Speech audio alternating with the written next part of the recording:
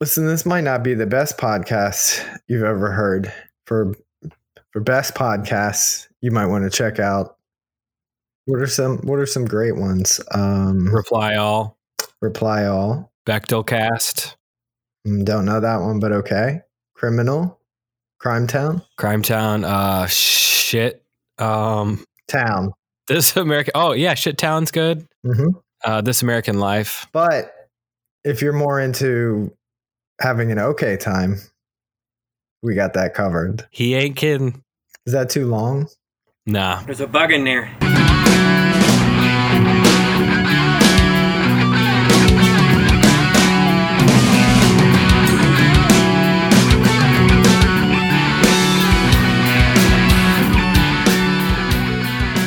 Welcome to episode 29 of OK Time. I'm Steve Ellis, and I'm joined by Carl Grashit in the house tonight. In the basement tonight, yep. This morning. Sometimes I feel like we shouldn't say what time of day it is because you could listen at any time, you know? It's evening. Or morning, or lunchtime, or 3 a.m. snack time. Sandwich. This is the second to last episode of the season. We're going to do 30 episodes this season and then take a break. But tonight this morning came together to talk about Abducted in Plain Sight, which is a documentary that I watched twice this week, and The Ruiner by Made Out of Babies, an album from, what year is it from? 2008. Record from 2008. Sounds like a haunted house over there. If you listen carefully, you can hear boots from above. Someone's calling from inside the house. I mean, honestly, this house it's way better made. It's well put together. It's not as creaky. The floors aren't as creaky as our previous home in Ferndale. So. Well, that's encouraging. Do you believe in ghosts and stuff? I'd like to. You think we're doing the right thing, breaking it up into seasons? I do. I thought about that like a few months ago and then kind of never brought it up. And so I was glad that Sarah did. I just feel like we needed to keep it going long enough for people to take it seriously. Like it had to be in like several months, where we were pumping out something consistently. Mm-hmm. So I feel like we've done that. And now we're like just taking a moment to revisit what works the best and how we can make it better and try different things. Agreed. You were afraid we were taken too seriously, which is why you made that how-to video with you laying down in the snow. That's just how I teach. You do have a unique teaching style. It's a little bit like... Careful how you choose. Public access television. Oh, thank you. Yeah, you're welcome. I was worried that you're going to be like, well, you're just the worst kind of person. Would never. Yeah, I find that's the best. If it's edutain. You gotta hook them with something. You can't just drop some knowledge. Maybe if we were shown stuff, interesting, funny, edgy stuff like that when I was growing up in high school, maybe I would have paid attention and learned something. Which Delaware high school did you go to? There's only 4. There's definitely way more than 4. John Dickinson. Where's that? It's fairly close to you. I'm going to say like 4 miles away. And what are the last 4 of your social? Cat, dog with heart eyes. What's that one? Dancing guy. And don't forget eggplant. Eggplant. That's a common one. Mom's always sending that one. My mom accidentally sends she means to like send the crying emoji, like when something sad happens, or she tells us something sad, but she sends the laughing so hard that tears are coming out emoji. So it looks like she like sent info about like one of my grandma's friends had passed away, and she sent that emoji, and I was like, "What the fuck's wrong with you?" I love that. It's like always one of those things where it's your mom, so it's like you can't. If it was someone else's mom, you could laugh about it, but since it's your mom, you're like, ugh. Right. Like, I love it and I want more of it, but you would prefer it stopped Right away, immediately. So. Mm-hmm.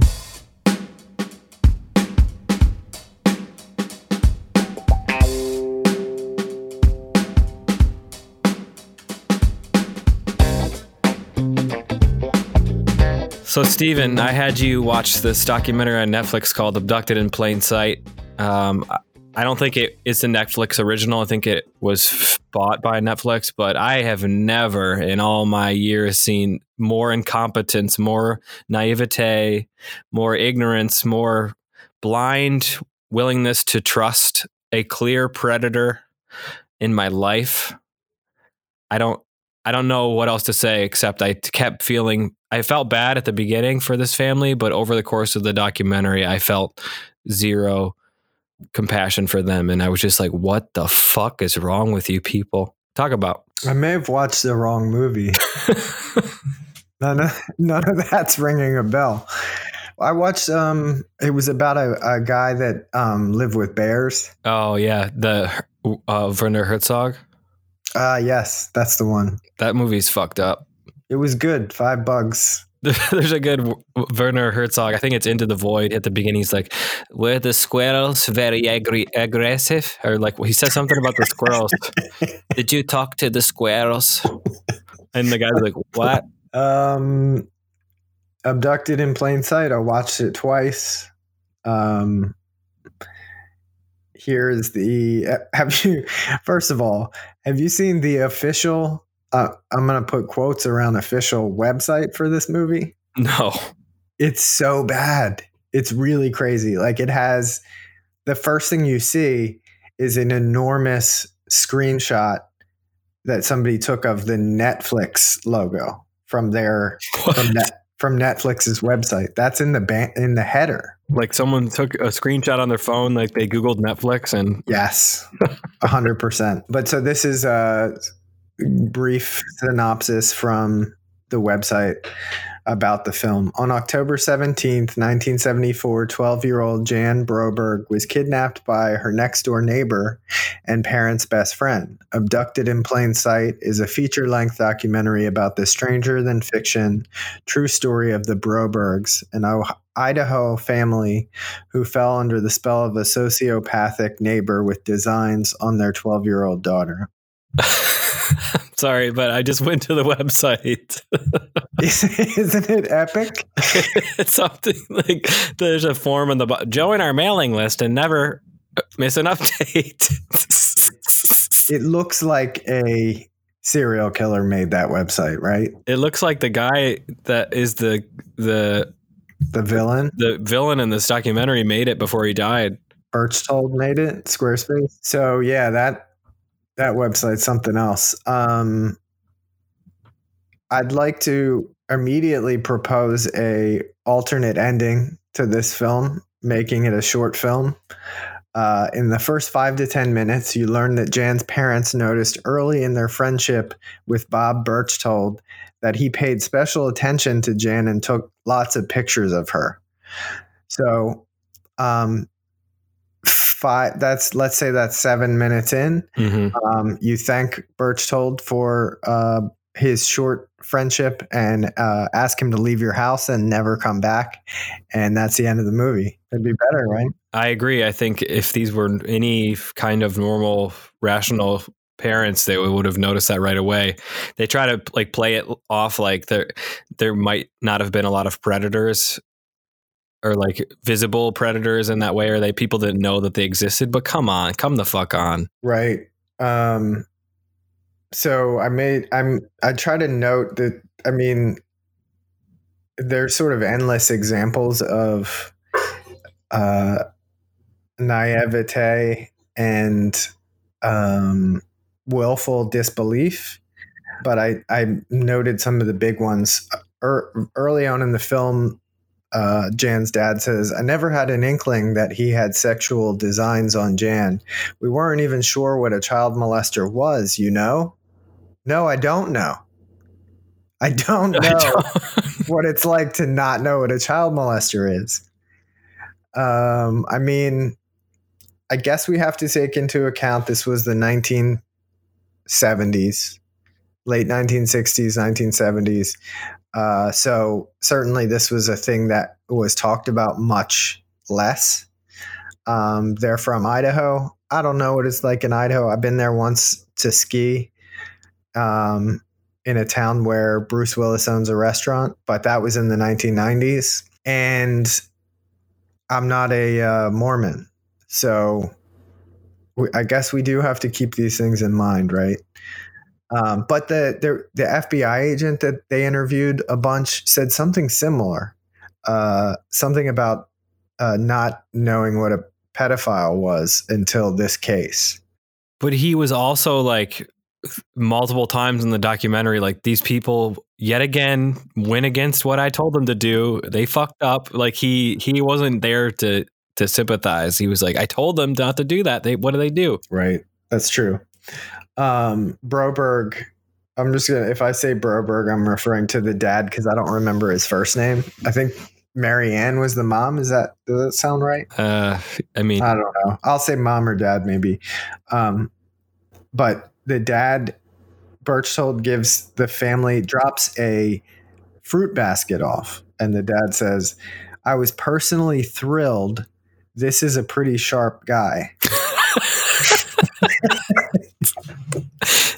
It's like that's not something you think if somebody gives you a fruit basket. You're not like, wow, what a sharp guy. Strange. Knows how to really give a guy a gift. Yeah. Another great example of their cluelessness. Berchtold decides that he's going to put up a wall in Jan's bedroom that she shares with her sister. And at least the way that it was posed in the film was that it was his idea, not Jan's, not the parents. And they're just going to let him come in and build a wall in their house. And he was telling them it was for his therapy. Like for having inappropriate thoughts for young women, he like needed to sleep in their 11, 12-year-old daughter's room by put up a wall. Like, what the fuck? Come on. Yeah. So countless things were fishy about things that he was feeding to the family in order to get opportunities to abuse the daughter.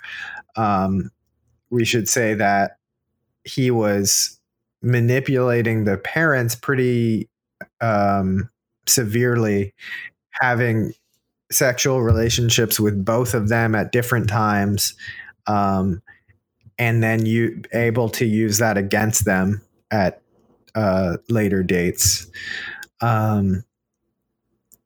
Like you said, he told the parents that he needed to sleep in Jan's bed as part of a therapy for working with his own childhood trauma, and the parents allowed that. So unbelievable. The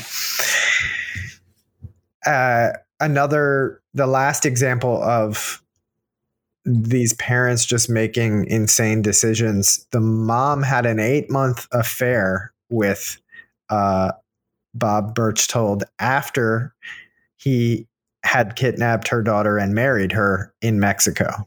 It's like if they made a True Detective season and it was a parody, but like they don't even have to explain it. Like if you were just watching this on HBO, you would assume it was a joke True Detective season, but it's like, what?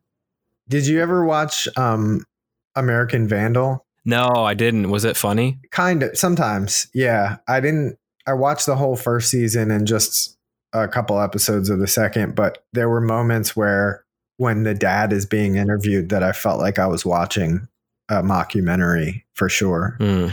Some of the strangest details of the story, Berchtold was able to convince Jan that the two of them were abducted by aliens. He drugged her by giving her vitamins or her allergy medication. And as she would come in and out of consciousness, he played tapes with messages from aliens, 2 aliens named Zeta and Zethra. They said that she must have a child with the male companion before she turned 16, or else there would be consequences to her family. That really felt like way too weird to be real, and yet it is. I came up with a few other ways Jan's parents could have fostered lifelong trauma for their daughter that are no less crazy than what actually happened. Number 1, a mountain lion has been sighted on the edge of town. Let's send Jan out to spend the night in the woods wearing a meat vest. Number 2, Jan can't swim, but she's got to learn sometime. Let's push her out of the boat and go have lunch. And number 3, Jan doesn't seem to have much of an appetite, so we give her a cracker on Wednesdays. My haiku, it's fairly dark. Tenacious Satan. Danger stranger than fiction. No relief in sight. He needed relief. Oh. If you don't know what part that is referring to, you can watch it yourself, listener. That part's tough because it is undeniably funny, and yet I actually can't tell, am I laughing because it is funny? Am I laughing because I'm so uncomfortable? Is it a combination? I think it is a combination. I think it's a combination, but like it's still like an assault, but it's like because these people are so naive, and like the dad was just so willing to do anything to help who he considered a friend, and the way he phrased it, it's funny. Yeah. The only other thing I want to say is this is not a fully formed thought or opinion, so I'm not sure what I mean by this, but there's something about the reenactments of Berchtold. Like I found the guy to be, it was like an attractive kind of hip looking actor in a style of clothing that is sort of came back into style. So I just didn't appreciate feeling, when I saw him on screen, I was like, oh, that's a cool guy. Wait a minute. No, that's not a cool guy.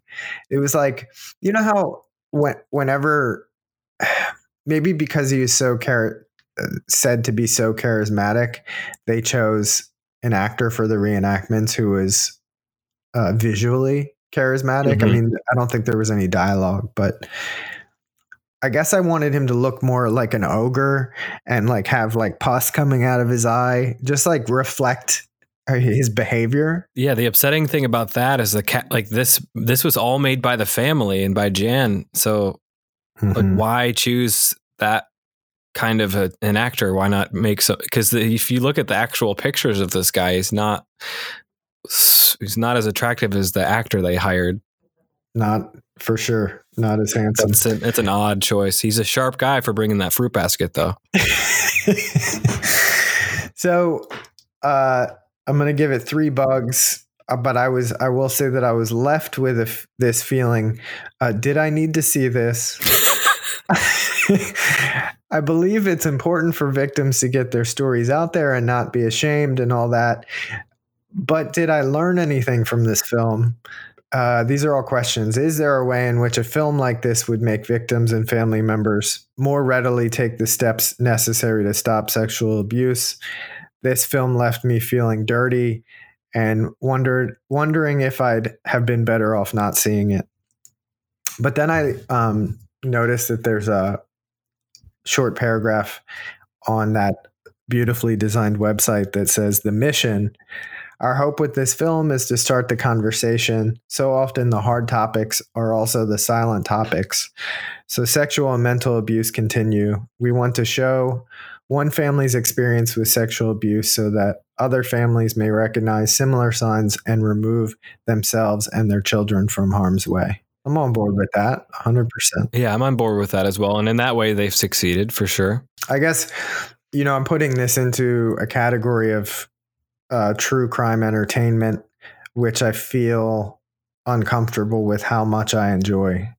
Not this film necessarily, but the genre, Yeah, I think it's just sometimes the stories that are selected for such things are so unimaginable and unbelievable that they're just compelling to listen to. Mm-hmm.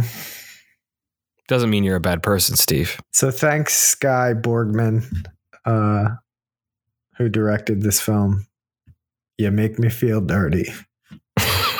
That's a no.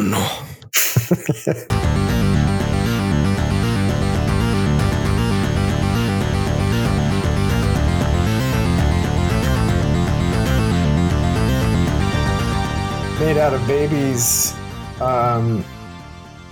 is, I think I got introduced to them by coming across their a different album, not the one that I gave you, another one. I'm blanking on the name of the album, but the cover was so striking that I bought it not knowing anything about the band. It's looks like a 70s or 80s photograph of a child with a black eye. And it was so Coward. Yes, that's it. It was so intense that I had to have it, and just really fell in love with how intense this band is. Female fronted, post hardcore, post punk, really angular, angry, but thoughtfully constructed songs, I think.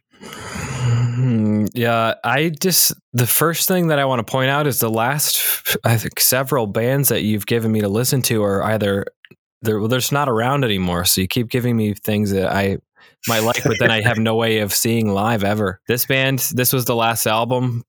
Big Bear, of course, disbanded. Fourth Wanderers on hiatus. Captain Beefheart dead. Dark Thoughts, Coffee Shop.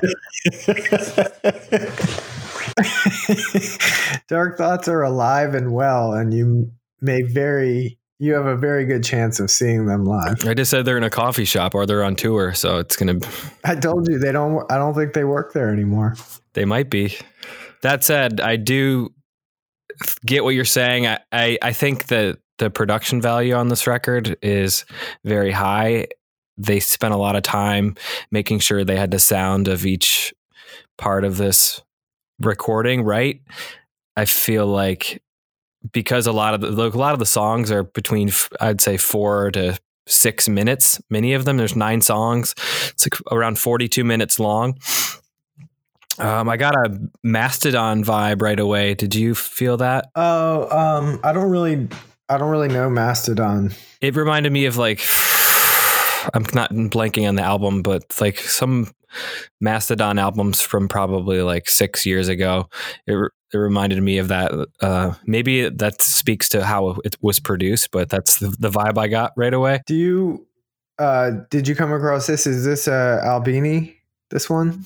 That I don't know, but I do know that this was their first record on. It was like The End Records or something like that. I might be misspeaking that record company, but for whatever reason, they took a break after this got out, and then like a multiple year break, and then in 2012 they announced that they were no longer a band. But they've all gone on to do other things, which is cool. But I liked it. I would go see them, but they're not around anymore. So what are you gonna do? Wow. A couple issues I had right away. She says the lyrics are pretty intense.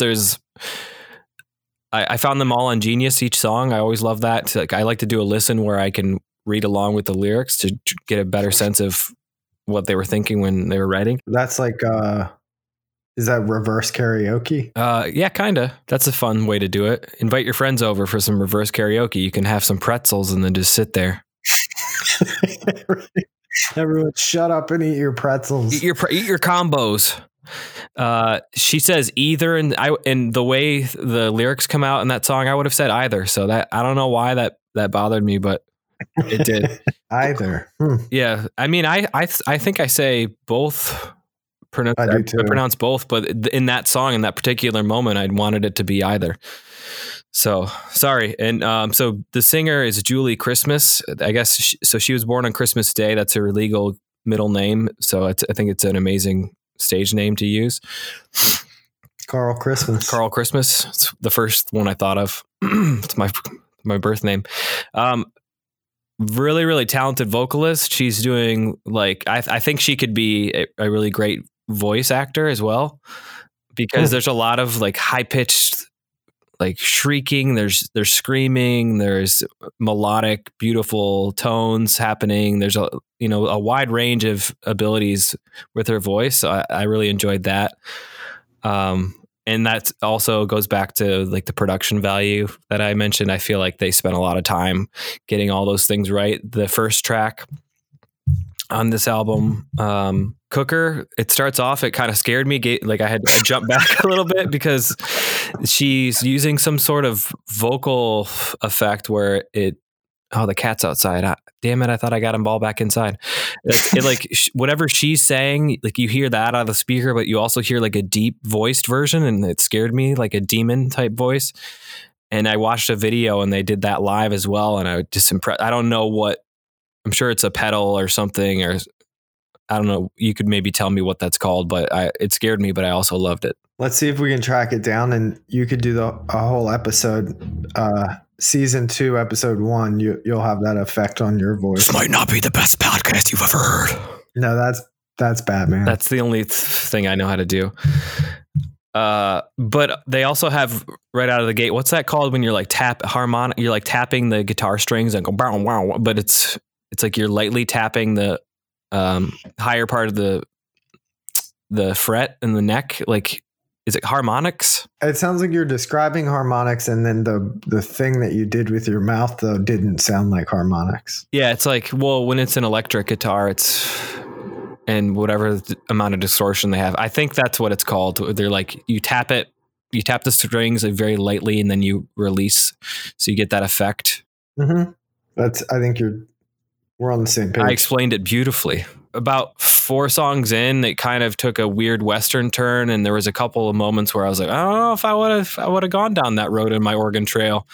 But the rest of the song made up for it. It gets very heavy at times. It's like a steady rain throughout this album, and then it's thunderous and it lights up the sky. It's one of those lightning bolts that all of a sudden it looks like it's daytime. But I enjoyed it. The songs that I'm adding are Grimace, which made me, of course, think of the McDonald's character, which was not her intention, but it's hard to not hear that. Some of the lyrics, if you read along in the reverse karaoke style, they multiple paragraphs, and I thought that was impressive. And those were for some of the songs that are 6 or 7 minutes long, but I thought that was pretty amazing. A lot of care and time that goes into writing lyrics that are that lengthy for just one song. So I appreciated that. Oh, I'm adding Grimace, Buffalo, and Bunny Boots. Yeah, you are. I want to read my haiku for you. Staring back at me, a Neanderthal, it me. Gathering neckties. You lost me. You want me to do it 5-7-5 again? No, I'm just confused about gathering neckties. We're all just looking for that next corporate job, Steve, trying to gather neckties. Is that a saying? It could be. It made sense to me. The live show that I found, there's not great videos content. I'm often struck by how much the quality has suffered. Just 2008, a lot of their live shows, I'm like, what the fuck kind of cameras were these? It's not even in HD. The audio is kind of shit, but the one song I think they're playing, the last song of this album, which is called How to Get Bigger, and that's one of those songs where she's really showing off the various talents that she has with her voice, and it looked like a really fun show. Again, I wish I could see them. I enjoyed it. There's a couple of songs where I felt like I didn't like them as much, and it was really just like a couple sounds with a specific choice they made with the guitar. But then I thought, shut up, Kevin, Carl. And then I got over it, and the rest of the song I enjoyed. So I listened multiple times, and after I unpacked my emotional feelings and all of these things, thought about grabbing neckties and looking for new jobs and things. I gave it 4 bugs in there. It's in my rotation. I felt like I could almost give it 3, but then I was like, no, I enjoyed it more than a 3. So I give it 4 bugs in there. Round it up. Yeah. To the nearest bug. I hope Julie, I did read that Julie Christmas, all the other members of this band went on to be in the same band, and she's doing other things. I hope that she continues to perform. So we'll see, but I wish them all luck. Gathering neckties.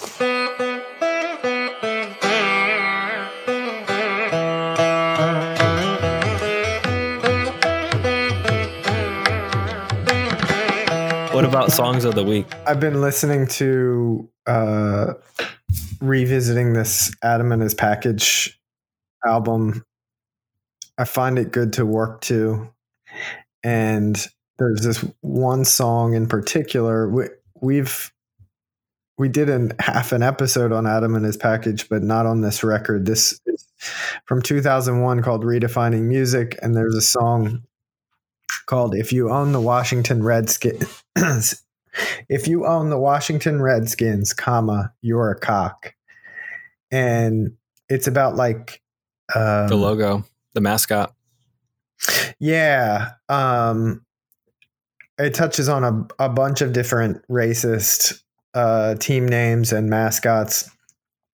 And it's a really engaging song. It has a cool hook in the chorus, and it has a part at the end that I believe is a direct reference of a Le Tigre song, What's Your Take on Cassavetes?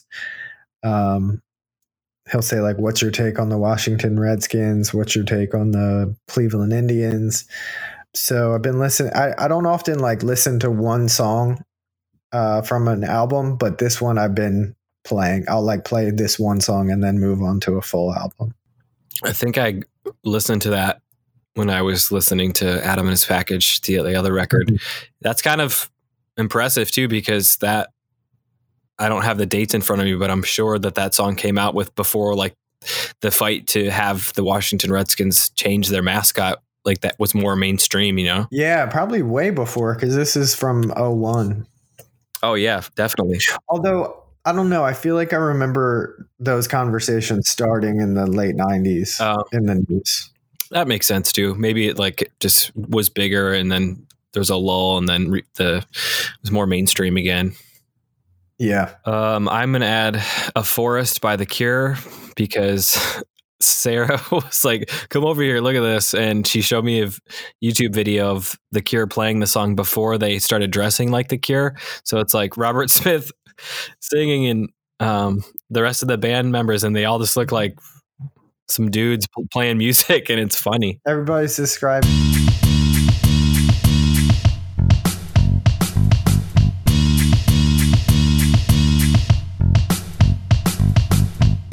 Steve, what about next week? I don't think we don't need any assignments next week. It's our last episode, and we're going to celebrate by being unprepared and arguing about what we should do in the future on the podcast. I think that's the okay time way, but we should revisit the conversation about each of our picks for album of the year, correct? Yeah, we should. So we'll discuss like maybe next week with Sarah what we think we should do for season 2. I feel like there's a lot to explore there, so we'll see. Mm-hmm.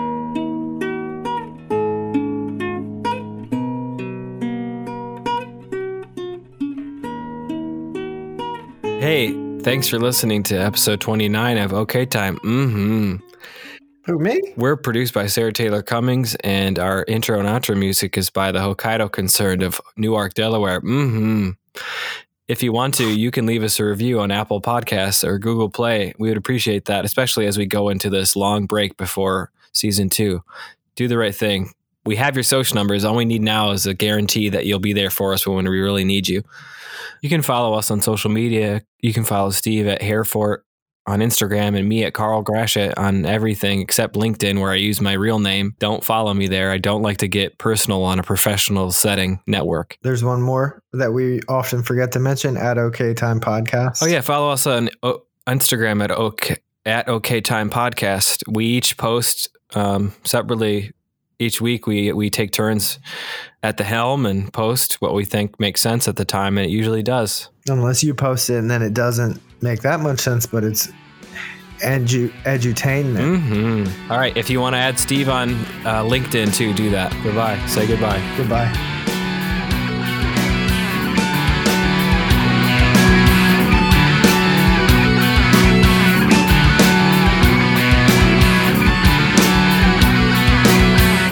I wouldn't say I'm a big X-Files guy.